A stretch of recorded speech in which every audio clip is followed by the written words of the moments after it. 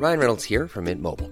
With the price of just about everything going up during inflation, we thought we'd bring our prices down. So to help us, we brought in a reverse auctioneer, which is apparently a thing. Mint Mobile Unlimited Premium Wireless. How to get 30, 30, bit to get 30, bit to get 20, 20, 20, bit to get 20, 20, bit to get 15, 15, 15, 15, just $15 a month? Sold! Give it a try at mintmobile.com/switch. $45 up front for 3 months plus taxes and fees. Promo rate for new customers for limited time. Unlimited more than 40 gigabytes per month. Slows full terms at mintmobile.com.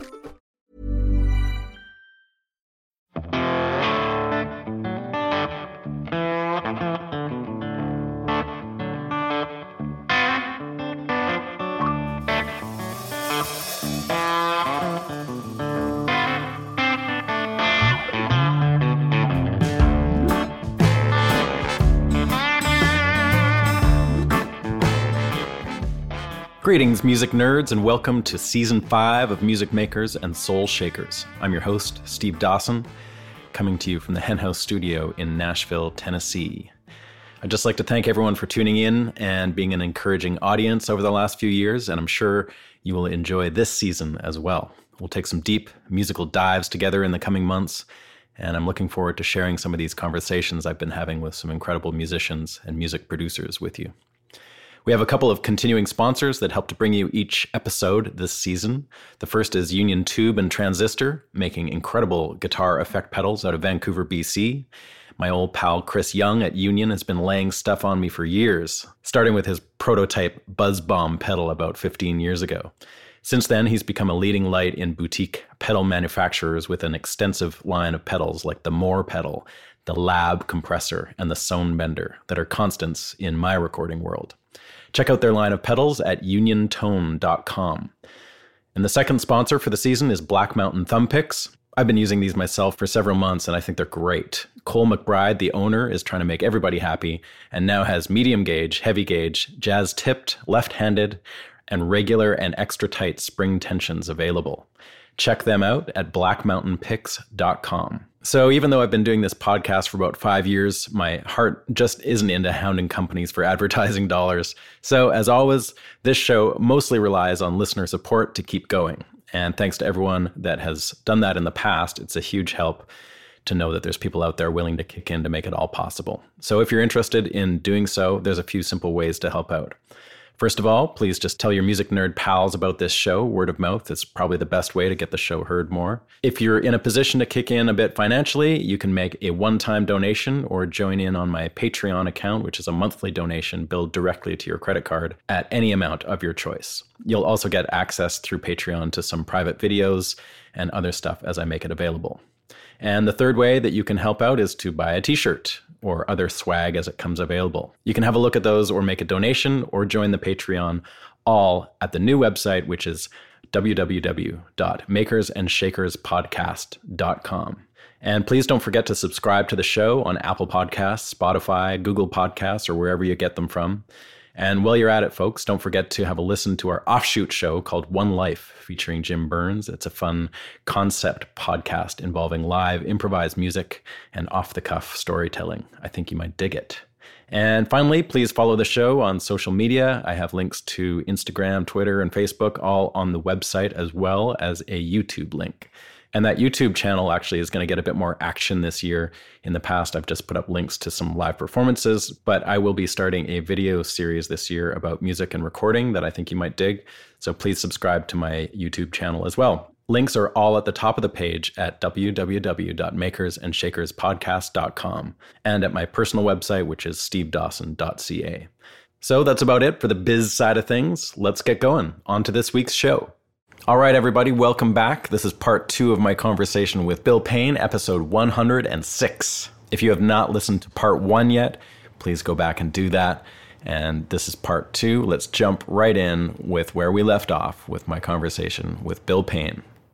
When you guys put out your first record, I know it wasn't like a big commercial success or anything, but were you starting to tour nationally and get some notoriety outside of LA? Or like, what? I don't know what the early Little Feat situation was in that regard.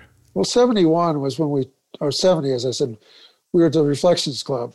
That was our first national tour. Warner's was helping pay for it. And that took us through the upper Great Lakes, the Great Lakes region. So I think we're in Cleveland. Yeah. And the Vanilla Fudge, we were playing a gig with them, and we're playing our songs, and, these crazy tunes that we'd written. And people were going, "Bring on the fudge." I'm like, "Oh God, okay, don't kill us." And we had 1,000 people at the Reflections Club in Cincinnati. Played 2 nights, I think Christmas and Christmas Eve, or Christmas Day, or the Really? day. Yeah, so Christmas Day, and then the next day, 25th and 26th. Well, they were all there to sing Ohio football songs, Buckeye songs. Woody Hayes was what a disappointment. The coach, man. He was the coach. Oh, we could have been, up there naked and playing each other's instruments, if not something else, and they wouldn't have cared. We were a backdrop to something that was neither here nor there. So the second night, Richie came up to Lowell, and I said, "Can I introduce the band?" We looked at him like, "If you want to, go ahead." So he goes up there. Hey, he gets up to the mic, and people are like, "Oh, football, and Richie pulls his sausage out of his pants. He cuts off the tip of it with a knife and takes a bite of it and says, "Ladies and gentlemen, please welcome Little Feat." Nothing. And he goes back to the drums and goes, 1, 2, 3, 4-letter expletives, and we start off the first song. Well, it turns out that Craig Fuller was in the audience that night, as were really 4 to 8 other people that were like a Dickinson tale that were involved with Little Feat over a period of years, that actually saw him do that. Wow. They told us that later. I go, "You were there for that?" And they go, "Yep." Weird. Like, would you pull into towns like in the Midwest and people would know your record, or was that not really happening? God, we'd pull into towns 12 years later. No one would know who we were. I had to convince people, the business people we had, to let us sell our own records at our gigs. Holy shit. And they go, "Well, why would you want to do that? Isn't that like beneath you to do?" I said, "Just give me a box of records or 2 boxes, and I'll tell you what we do." Yeah. So I said, "We go into a town, let's say," and it was literally in Iowa. And I said, it's a medium-sized town. I don't remember where it was, but let's say they have 3 record stores there, which is a lot for a medium-sized town. Yep. They only have 3 of the latest record, which makes a total of 9 by my calculator, of the latest album. We just sold 50 of them last night. They went, "Oh," boom, we were off and running. It's where people you get hung invented up the merch table. Well, I didn't, but I got to say that what you run into all the time, and we're still seeing it with the vaccines that are trying to come into people's arms. Thank God it's not into people's asses, or we got another vaccine up their ass. It's all in the arm. Okay, great. That's perfect. So tell me about the reimagining of the band when Dixie Chicken happened. You added Paul Barrere came in and Sam Clayton came in, and was Fred Tackett already in the band, or was he in for that record too? Fred was a dear friend of ours. In fact, the very first gig we ever played, where we were paid for it, Fred Tackett arranged, and it was at Jimmy Webb's birthday party over in Sydney. Really? Yeah. So Fred is one of the very first people I came to meet in Los Angeles. Jackson Brown was another one, as was Randy Newman and Van Dyke Parks. And then many people in the Mothers. Roy was always threatening to quit the band. And we're like, "Oh, please don't quit. We got this tour lined up. Got another record coming." Okay. But Roy's a wonderful player. I mean, he's in jail now for the rest of his life for I didn't know that. Flashing young children. So, oh my God, which is really, I didn't know that. My God, indeed. But at the time, we were, blissfully unaware. We would have called the cops and said, "Arrest this fool." But there we are, on a tour, and once again Cincinnati, and this time it was Captain Beefheart. Yeah. And Little Feat. Okay. I met Don Van Vliet years before that, where I actually met Ry Cooder, who was in a closet, actually. Half his legs were coming out of the closet. And I said, who's that? And they go, somehow I got backstage. They go, that's Ry Cooder. I said, is he okay? I don't know. I hope so. Okay, great. Anyway, the system for the gig that we were playing with Beefheart, sound system went down. Yeah. Audience is all there. They're all waiting. How long is it going to take to fix it? Could take an hour. We don't know. Lowell goes, I'm going to go ice skating. I'm like, oh, man. God, I'm going with you.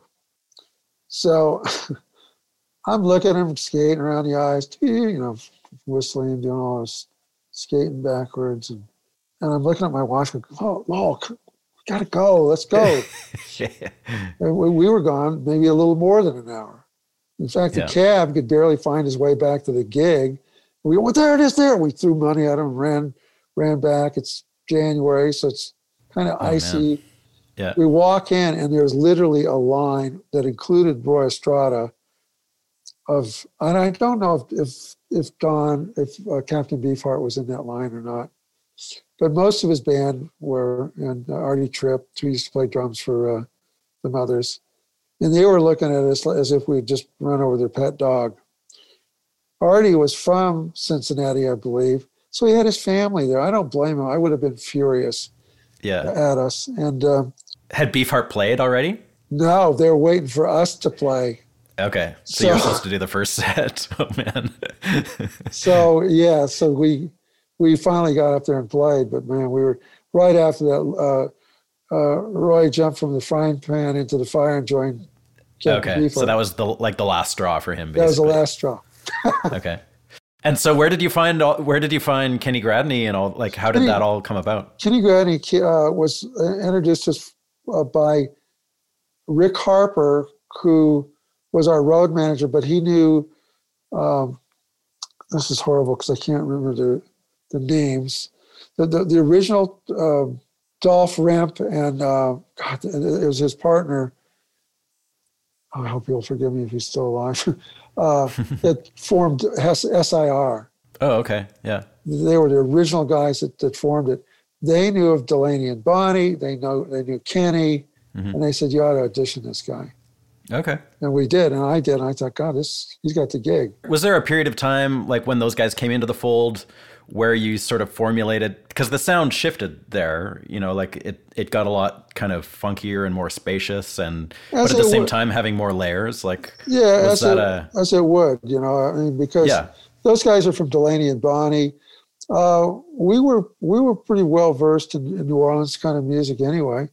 So we just shifted gears. Barrere came in with a blues foundation to his music and the way he sang. And so the way Little Feat was set up from the get-go was it allowed for those influences to permeate and percolate. And otherwise you would have been, playing another version of Here Comes the Sun. I mean, I don't know. That's a poor analogy, but a lot of bands get, the Beatles not one of them, obviously, but a lot of groups get kind of stuck in a certain sound, right? Little Feat had its own sound, but the music was always different. So I always joked, I said, if we were to play Happy Birthday, you would know it was Little Feat. Yeah. And later, having played on, many, many records over the years, people go, I'd always know when it was you playing. You weren't playing the same thing, but it was a thing that, I could... There's identifiable sound for sure. So if it was Shame on the Moon with Seeger, if it was one of the, I feel the same as Chris Smithers' song with Bonnie Raitt, people going, I knew that was you. I knew that was you playing. Did you know it was me when I was playing with the Butthole Surfers? No. Well, check it out. Do you have good recollection of recording that Dixie Chicken record? To me, that record had a real identifiable sound. It was a new direction for you guys. For me, personally, it was a huge influence, and I still think of that record as like one of the great sounding records of the 70s. I just wondered if you had any stories or recollections of that particular session. Oh man, I don't offhand. Would it have been done pretty live too, or were you guys kind of more experimenting at that stage? I think a good portion of it would have been live. I always opted for the ability to do overdubs when I could, I suppose. I can't remember what studio we did it. Did we do that at Sunset Sound or? I don't know. Yeah. There's not much information on that record out there, really. Yeah. Like, it's a bit of a mystery. Well, like I said, we were shifting in and around studios back in the day, so it's hard for me to. Sunset Sound was a really good place for us to record. And, but I don't know if we were in. That may have been the record we were with Robert Appert. I just have to look at the credits and see. So a tune like Lafayette Railroad that I think that's a you and Lowell George tune. Uh-huh. Did that just sort of come out of a jam kind of a thing? Or were you kind of writing instrumentals like that? That's such an evocative tune. I love that song. I've always been curious about how that came together. Well, as I recall, we were just sitting around playing some stuff and we're jamming a little bit on it, I suppose. But I tend to, when I sit down to play stuff, I can take it really far out, but I also I know structure of song, so I've got a tendency to pull that into the quotient. So, and Lowell was certainly capable of that as well. All right, so the recording studios were Sunset Sound, Clover. So I was right on both of those. What was Clover? Clover was where Robert Appert worked. It was over. Oh, okay. I think on Santa Monica Boulevard. Yeah. So yeah, we did it at Clover in North Hollywood. And what about your equipment? Like, you'd started sort of as a piano player, but you'd gotten into the organ. You've got by that time you've got Whirly going, and then around that time you started playing, like experimenting more sonically with early synthesizers and stuff like that. What was that path like for you? Well, that path was, as things would open up, not so much the Wurlitzer. The Wurlitzer was up against the Rhodes, the Fender Rhodes. Right. Fender Rhodes had a certain sound to it, a smoother sound. I gravitated to the Wurlitzer because, and I played them both, by the way, but I liked the Wurlitzer because it had it cuts more. Cuts more, yeah. It was. I was doing licks that were in. Keith Richards was inspiring me to play. Oh, cool. So a guitar player kind of licks, but played on a keyboard. Yeah. Like the stuff he later played on Brown Sugar and little chord clusters and stuff. Later on the funk out now. At any rate, Keith's playing was influential on my keyboard style, at least with the Wurlitzer. The synthesizer stuff, Bob Margoloff and his partner, Cecil, I guess it was his last name, Cecil, those two guys had done all the synth programming for Stevie Wonder for one of his albums. Okay. So they were there working with us. And, I used it. I think we played on Himmler's Ring or something like that. And I just thought, God, as good as those guys are, what if I don't agree with their sound? So I thought, at first I was like, I really don't want to play the synths because I'm going to sound like everybody else. Right. And then it hit me right after I said, I go, well, no, hold on a second. If I'm playing an acoustic piano, and then the same piano 5 minutes later, Mac Rabenak, Dr. John, comes up and plays, and then Randy Newman playing it, and then Clyde Giesecke, who was a classical pianist, that would probably sound like 4 or 5 different pianos. Yeah. Because of the way that the guy touches it and does it. And I said, so with a synthesizer, if you can manipulate that sound, you're broadening that even further as a means to have whatever influence you have on the instrument heard and felt. So you started actually like getting in and tweaking the electronics of the synths as well? After, not during that record, but later, because I said, I may not hear something like the way they heard it, and they were obviously very good at what they did. But I thought, how would I hear that sound? How would I blend that into a track? I mean, I played pipe organ, I played all these different instruments that you were talking about.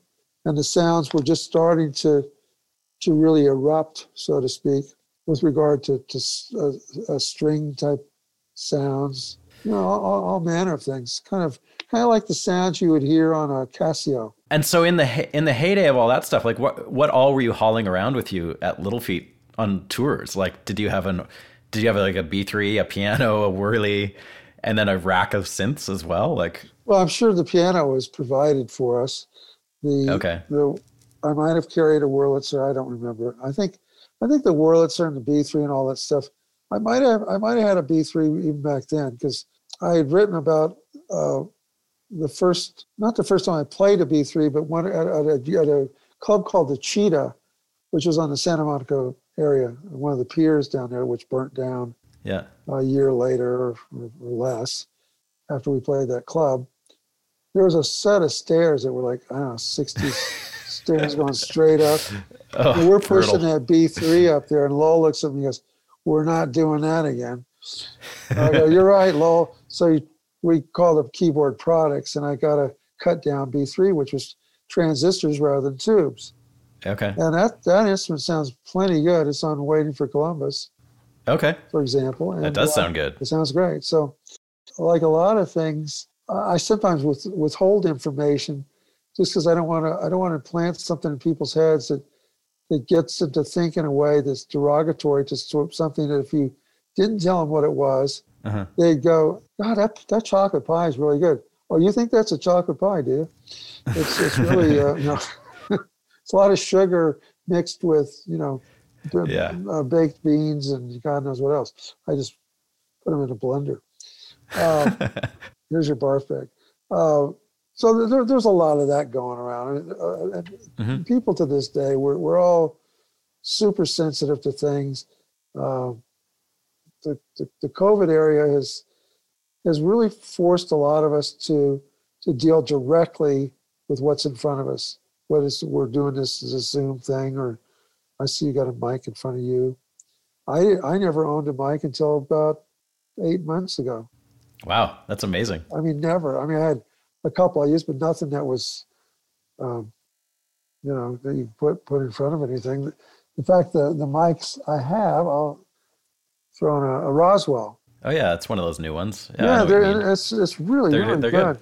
Yeah, I've got a couple of them. In your session work, like you've done so many sessions, it's crazy. Was getting involved in the studio scene something that you set out to do, or did that just happen? Like people just started calling you and... I wanted to do it, but Lowell got me a gig. He says, you should play. Other than playing with a Fraternity of Man, which I mentioned earlier. Yeah. He said, there's a gig you could play with this group called the GTOs, Girls Together Outrageously. The groupies, right? Yeah. And I went, yeah. Okay. So I played on that record. And from there, it just went, it just blossomed. Because there was a time in the 70s, 80s and stuff where you were playing on so many records. I don't know how you were maintaining a road career. Well, I don't know how. In fact, I joked about it that it's amazing I could remember what I played on. In fact, I was at Sunset Sound, and they had all these albums that were ringing the walls. Some gold records, but more records that were just like the album covers. Yeah, and I took one down that looked kind of interesting. I turned it around and it had my name on it. I turned it back on the front. I go, I don't remember playing on this. I went, oh my God, I'm working too much. There's probably a ton of those. And I was like this young kid. I thought, am I already losing my mind now? I mean, it's a little early for that, isn't it?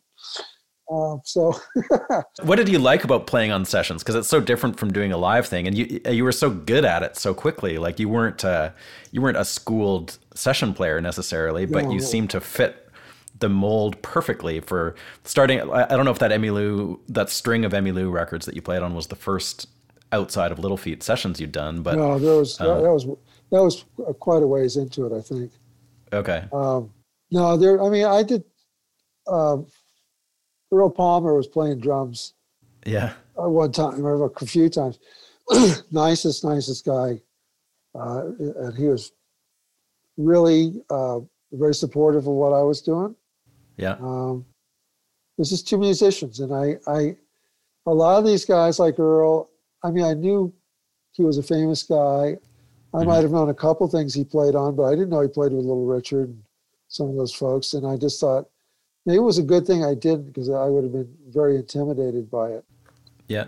What I liked about it was A, playing with those musicians, B, and more so perhaps is the invite itself, which is you're down there and somebody wants you to be involved in what their dream is, which is making a record and bringing a song to fruition. And what's the best? So I was writing charts for people. I would sometimes get up there and I go, this section here, and I literally rip the paper in half and go, throw that away. Let's start from here. I'm Sandra, and I'm just the professional your small business was looking for. But you didn't hire me because you didn't use LinkedIn Jobs. LinkedIn has professionals you can't find anywhere else, including those who aren't actively looking for a new job, but might be open to the perfect role, like me.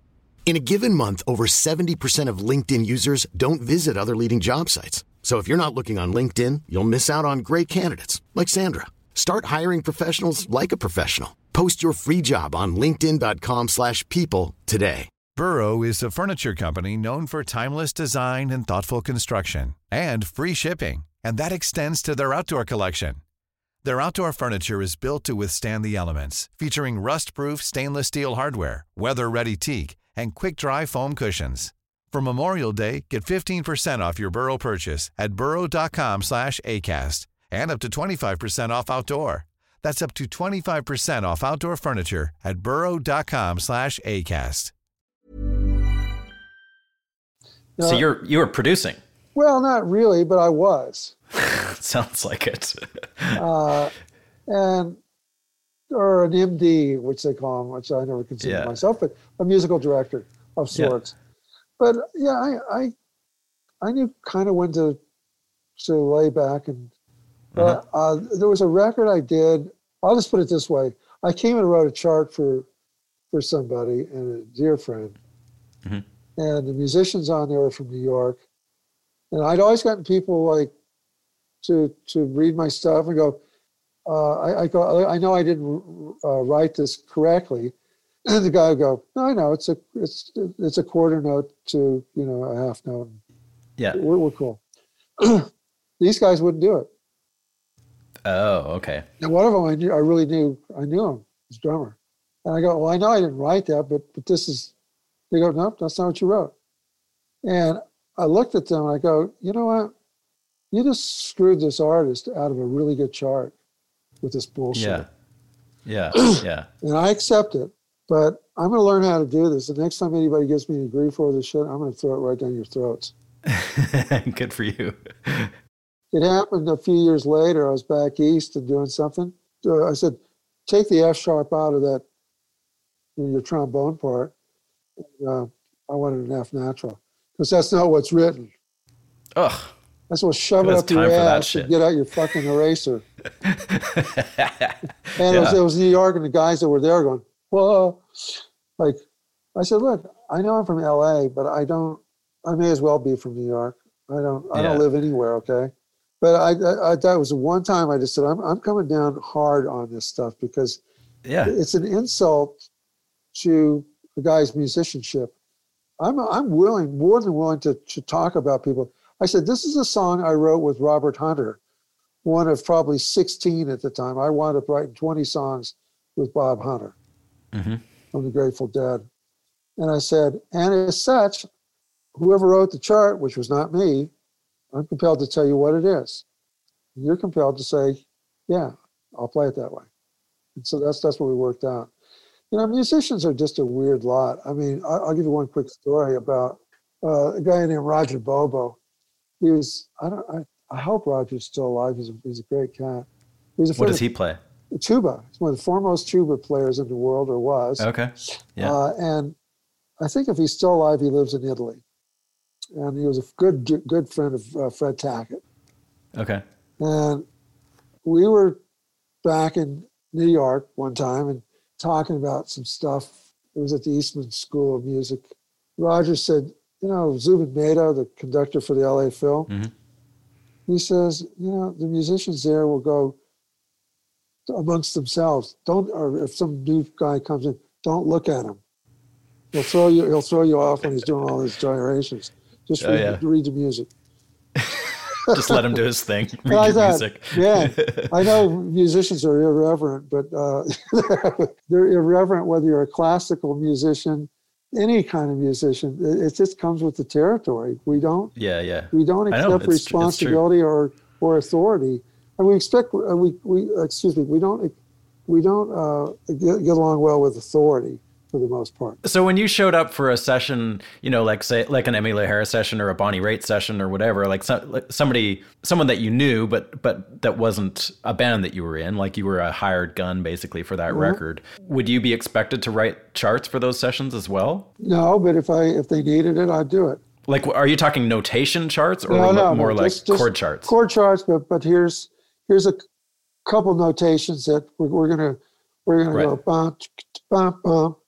Yeah. I didn't exactly know how to write that then. Bonnie and the 2 E and F3. So yeah. Finally learned how to do it, but I didn't know how to do it at the time. I wasn't sure I'd need to know it. That's the other thing with a lot of people. It's not just musicians, but if you get to a point where you think, I don't want to mess up what I have by bringing in too much learned response to things. Yeah. I talked to a guy that he was a driver in a car that was called to pick me up someplace and take me from the airport to the hotel, one of the cities I was at.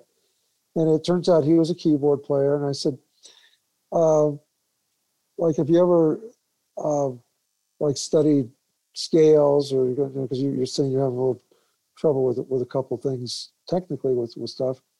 He says, no, not really. I said, I bet you're not doing it because you're afraid it'll take away from your creative side, right? He says, yeah. I said, well, I used to think that way too, but I'm just going to lay this out and do whatever you want. But I think what you might explore is the sensibility of learning what a scale is. So there's no, that's a key of C, let's say. Where do you got in the key of G? There's one sharp, for example. You just go through it in fifths and start to see how it builds. And think of it in these terms, that all you're doing is adding to your vocabulary. You're not taking away from it. Right. And he says, I never thought of it like that. I said, well, that's why I'm sharing it with you, because I never did either. But I think I had a pretty precise way of convincing myself why to do it. And I thought, where I can help people or think I can help people, I don't hesitate from doing it.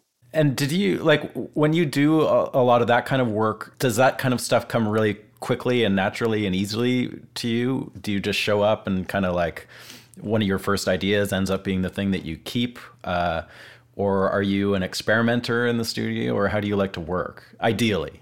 Well, ideally, what's the best way to put this? It's kind of like when you hit the stage, you can do a bit of both. Yeah. In other words, the practicing is over. It's time to play. Right. Do you like to get the material beforehand? Like, say, if you're going to play on a Bonnie Raitt record or something, do you like to hear the stuff, or do you want to just come in and rip it? I'll just play. Yeah. Yeah. Because what I'm doing is if I'm in a session with people and I'm playing the song with them literally at the same time, which certainly doesn't happen in this world anymore, but I would occasionally be in a room playing with folks, and I'd think, okay, I'm going to wait for Sting to catch up with me on the bass. We're playing on a Bryan Adams cut. And later they call me up and they go, Bill, we changed the key to the song. It wasn't Sting. It was a producer. Yeah. I was over in London playing for Three Musketeers. Mutt Lange or something like that, maybe? Well, I worked with Mutt, and Mutt was the producer and ostensibly the engineer for Everything I Do For You, which was a Robin Hood movie. This is for the Three Musketeers, but still Bryan Adams. But it was the Three Musketeers, in this case, were Bryan, Sting, and Rod Stewart. Okay. And I'd worked with Rod in the studio. He was a delight. After the fact, he liked what I played, I guess. There was at that studio, and was it Chris Kimsey, I think, he used to produce the Stones, called me up and said, we've changed the key. So I go on, I go, so what is it? It was, say it was in B. It's now B flat. I go, okay. So I walked out there and played it, and I came back in, and he's like, looked at me, and I go, Chris, you almost look disappointed. Well, how did you do that so quickly? I said, Bonnie Raitt had a song by a gal named Sippy Wallace that she used to sing. It was called "It's Easy If You Know How." That's right. It's language, right? It's just another way of speaking for you. I did the same thing with Joe Cocker. We were playing a gig at Madison Square Garden. Yeah. And it was to salute the life of John Lee Hooker. John Lee. Shit! You know what? I think I was at that show. Yeah, was it in the early 90s? Yeah, probably. It was held at the Madison Square Garden, right? I was there. Yeah. Yeah. Well, I was up there with Willie Dixon, Johnny Winter, and Greg Allman, and Joe Cocker. And Cocker, the rehearsals were fantastic, right? Especially with Willie Dixon. I bet. It was just amazing. It was Richie Hayward playing drums, Paul Bearer on guitar, myself on keyboards. George Porter. Was Willie playing bass, or was he just singing? No, George Porter was playing bass. Okay. He was just singing. Yeah. Cocker was doing, I think, like a Marvin Gaye tune or something. I don't know I don't remember which one it was, but he came in the next day with a sort of gleeful idea that I'm going to change the arrangement. And George Porter was the guy, but he's talking to me about it. He's going, we're going to do this and this and that and this. And I'm writing it down. I go, okay. And again, he gave me that look like, well, what? I said, Joe, it's just music, man. I mean, I know we're going to go out there in front of 18,000 people in 20 minutes, but I think we can do this. Yeah. All right. Well, and we did. We went out there because I said, we do this, change this to just look at your chart. These are the changes we're making. But I think it's more of an English thing. They just want to screw with Americans, with Yanks. Really? Yeah. He wants to make you look bad. Yeah, which is okay, man. You don't have to go very far to do that. Do it myself. Don't worry. In your epic career of doing this stuff, do you have any sessions that to you were like the most memorable, or that you think capture what you do musically the best, like when you look back on them or when you hear them again and think like that was really a really high point for you? There's probably a lot. There are a lot. I'll distill it in this manner to a Jimmy Buffett record. Really? Yeah, it was. Why? Why is that? Well, I'm going to tell you why. It was an album we did in Key West, which was just a magical place to record. He had a studio there or something? Yeah. Okay. We had the greatest engineers on the planet. We were all in a room. Ralph McDonald was in there. Sonny Landreth was in back of me playing slide guitar. Mac McAnally was there.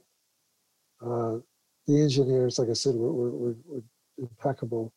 There was a country record he was doing. It was a License to Chill. Okay. And we were supposed to take 4 or 5 days to do it. I think we did it in 3 or 4 days. Glenn Worf was playing bass. He's great. Yeah, Glenn was cool.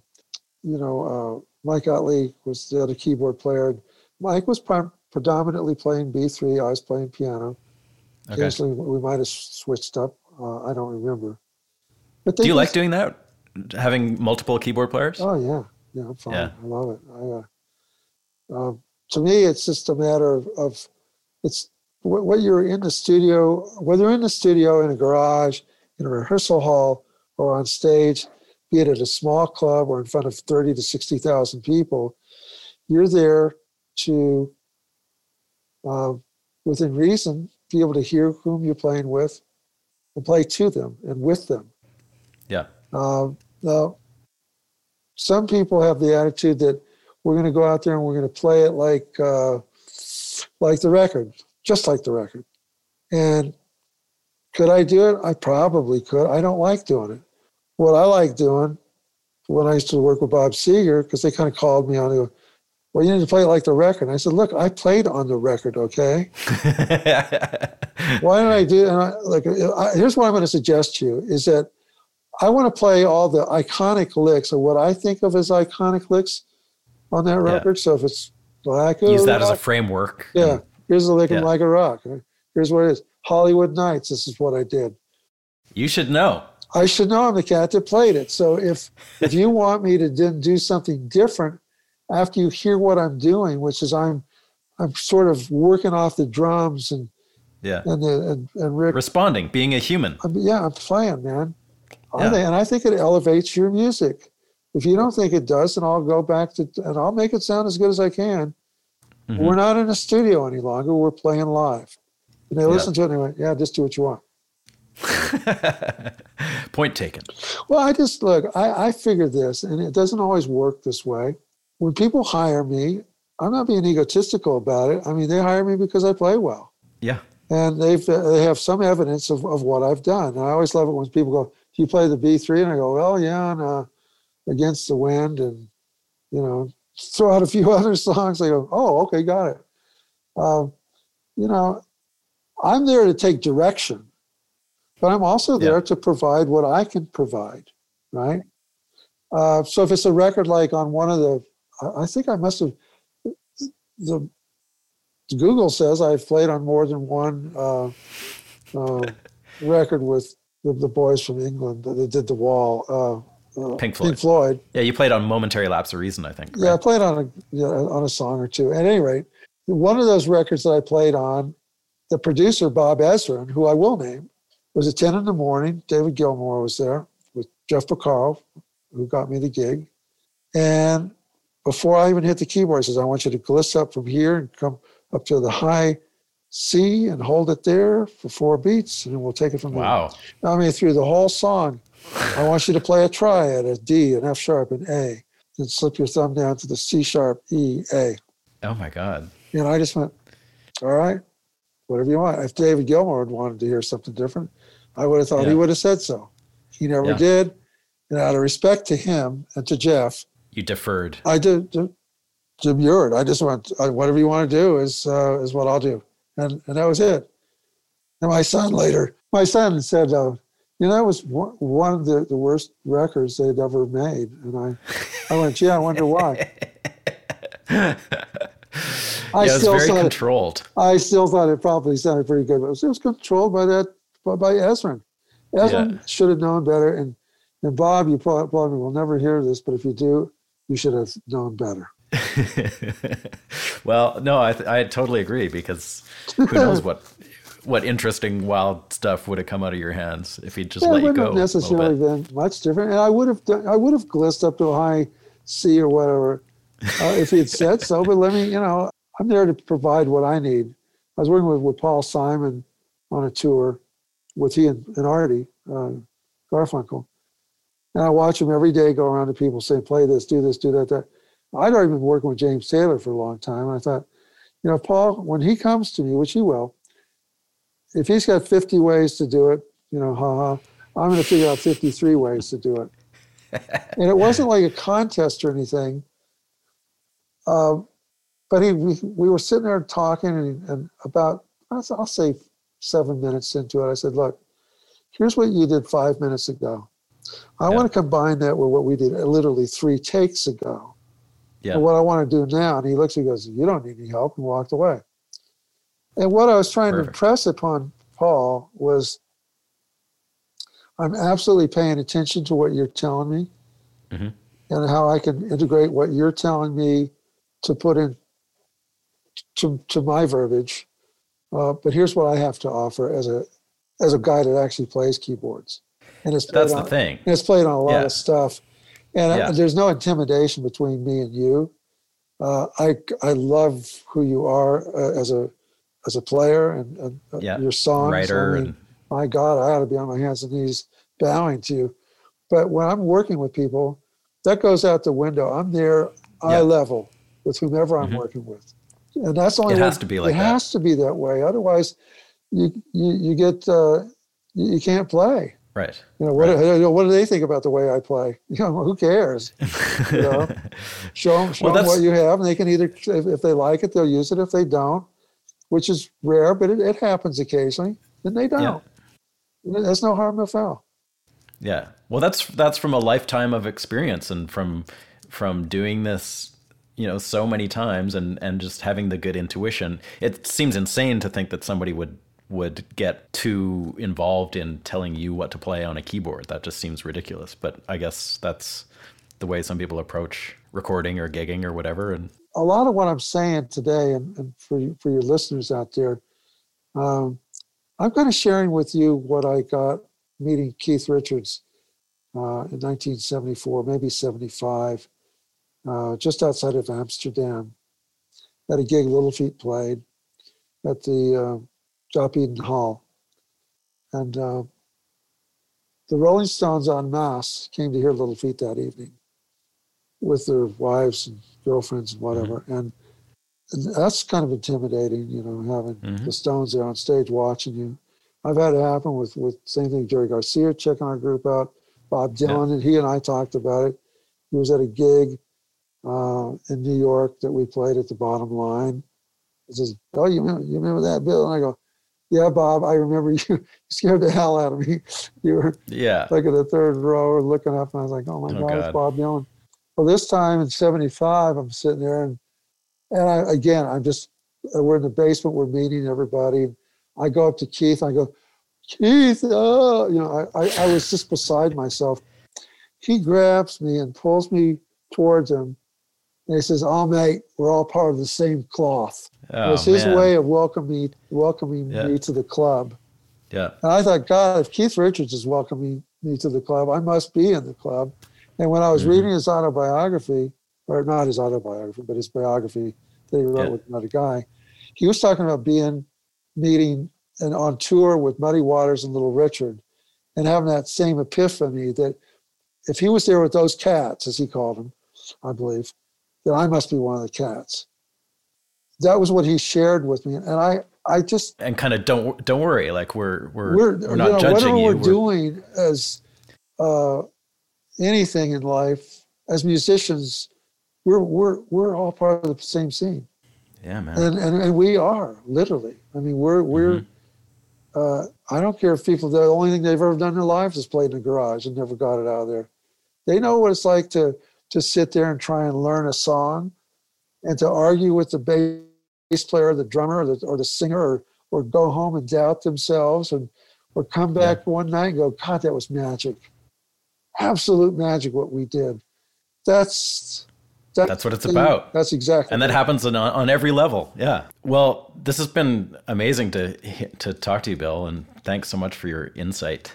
It was a pleasure. And thank you so much. I knew I told you we were going to have a conversation, and love it. Held in. It's fantastic. Great to hear. Really so much. Nice meeting you.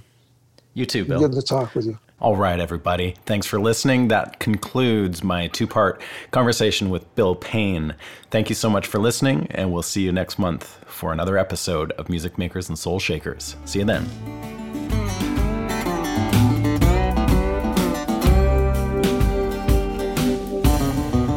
Thanks for listening, everybody. The Music Makers and Soul Shakers podcast was recorded in Nashville, Tennessee at the Hen House Studio. Don't forget to follow us on social media, and please subscribe to the show at Apple Podcasts, Google Podcasts, or Spotify Podcasts. And you can find us online at makersandShakerspodcast.com. As always, thanks to Jeremy Holmes in Vancouver for help with research. And we'll see you next month for another chilling episode of Music Makers and Soul Shakers. See you then.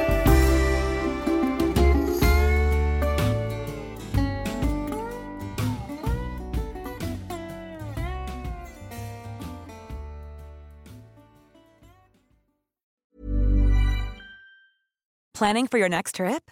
Elevate your travel style with Quince. Quince has all the jet-setting essentials you'll want for your next getaway, like European linen, premium luggage options, buttery soft Italian leather bags, and so much more. And is all priced at 50 to 80% less than similar brands. Plus, Quince only works with factories that use safe and ethical manufacturing practices. Pack your bags with high-quality essentials you'll be wearing for vacations to come with Quince. Go to quince.com/pack for free shipping and 365-day returns.